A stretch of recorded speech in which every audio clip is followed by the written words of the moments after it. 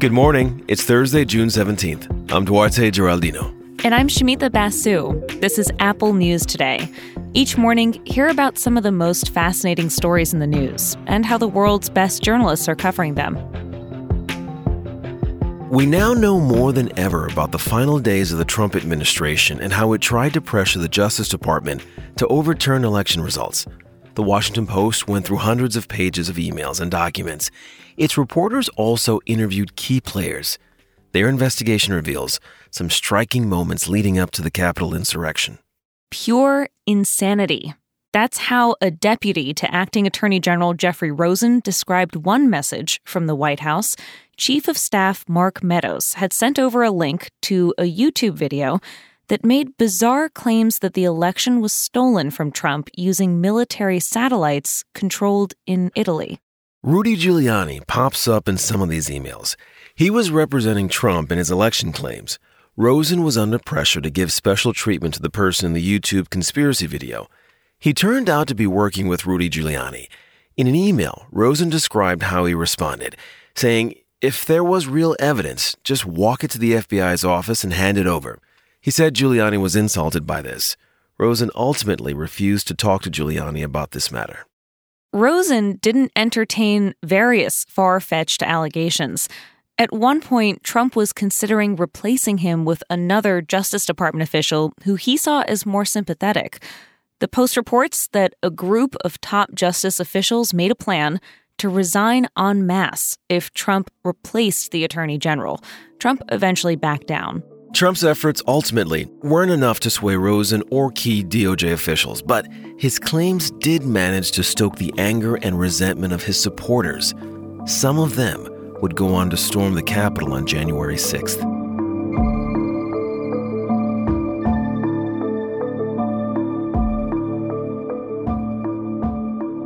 It's only been days since the FDA announced it's approving a new drug to treat Alzheimer's. And already, doctors say they're getting flooded with calls. Patients are asking, what's the deal with this drug? Can I take it? How much will it cost? And as Stat reports, doctors are floating in this weird space where, despite the FDA's stamp of approval, they don't really have clear answers. There's a lot of disagreement about the FDA's decision. Let me bring you up to speed with the controversy surrounding this Biogen drug. A few rare things happened in a row. First, a panel of expert advisors to the FDA voted unanimously against approving this Alzheimer's drug. Then, the FDA went ahead and approved it anyway. 3 members of that advisory panel resigned in protest. Now doctors are looking back at the trial data for this drug, and as Stat reports, they're finding conflicting results. Many doctors are saying the evidence on its effectiveness is too thin. One doctor tells Stat, on top of that, these studies weren't done with a racially diverse group of patients. She points out that African Americans and Latinos are more likely to get Alzheimer's, so it's especially problematic to not have data about how this medication might affect them. Another drawback is the side effects. More than a third of the people who took part in these trials developed swelling in their brains. Close to a fifth had small bleeds in their brains. Some doctors told Stat they're trying to figure out how to communicate these potential risks to patients and their families because so many of them are very excited about this new drug. There's one more thing that's giving people a reason to pause, and that's the cost. This drug has a price tag of $56,000 per year. It's not clear yet whether Medicare or other insurers will decide to cover this cost, which is prohibitively expensive for a lot of people. Stat spoke to one physician who sees mostly older patients. This is personal for him. His mother died in April after years with Alzheimer's. He's interested in this new drug. His patients are excited about it. He's happy it was approved, but still, he feels he doesn't have enough information to guide his patients. And he says, at this point, until he knows more, he's just winging it.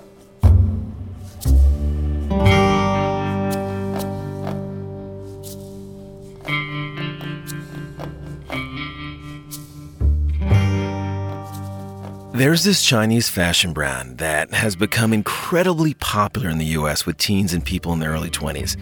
The company is called Shein. As Bloomberg reports, at one point, it passed Amazon as America's most downloaded shopping app, And what's interesting is how the trade war Trump launched with China played a crucial role in Shein's stratospheric rise. Yeah, these ads have been following me around the internet, and I didn't know the origin story behind the company. It turns out low prices and celebrity endorsements on social media are what's drawing in clicks for Shein.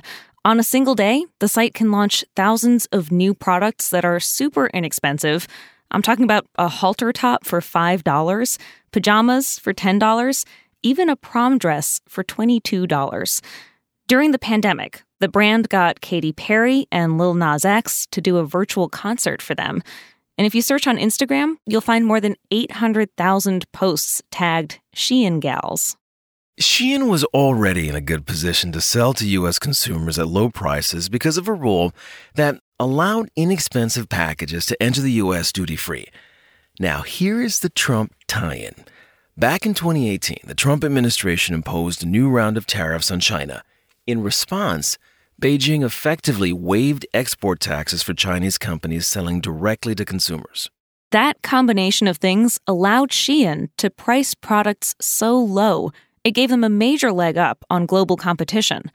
As Bloomberg explains, the tax break and the surge in at-home shopping during the pandemic helped turn Shein into the biggest web-only fashion brand in the world. Competitors say Shein has an unfair advantage.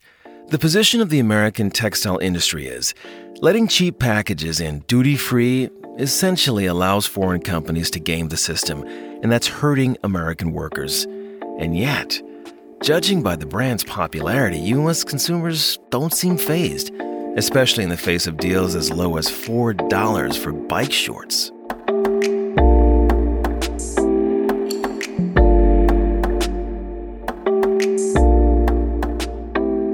Today, swimmer Ryan Lochte's Olympic dreams are on the line. He's going to be racing the 200-meter individual medley, and a lot of people are saying this is his best shot of making it to Tokyo. Lochte is 36 years old. If he qualifies, he would be the oldest ever U.S. men's Olympic swimmer. And for Lochte, making it to the Games is about more than swimming. It's about repairing his reputation after several alcohol-related incidents, including the most infamous one during an evening out at the Rio Games. Sports Illustrated writer Brian Burnsett recently profiled Lochte. So the end goal for him, he's obviously put himself and his family through a lot with the mistakes he's made while drinking, most notably in Rio. That's been well covered, the incident at the gas station. And he really feels like the only way to save his name beyond the kind of personal growth he's had out of the pool is to go succeed again in it. Burnsett spent time with Lochte while he was going through some grueling workouts to get ready for the trials happening right now. Now, I spoke with Burnsett about Lochte's path to redemption and the reasons Lochte believes qualifying for the Olympics may turn everything around for him. So that people's lasting image of him is not the Ryan Lochte, the American idiot in Rio that did that, awful mistake. It's the guy who bounced back. Everyone loves a comeback story, right? But he's had a tough time at the trials so far. In race after race, the 12-time Olympic medalist has been blown out of the water by faster, younger swimmers. But he still has one shot. You can watch Lochte compete on NBC today, and you can find my full conversation with Brian Burnsett about Lochte's last shot at the Olympics on our show notes page. And while you're in the Apple News app, check out some of our audio stories. We'll talk with you again tomorrow.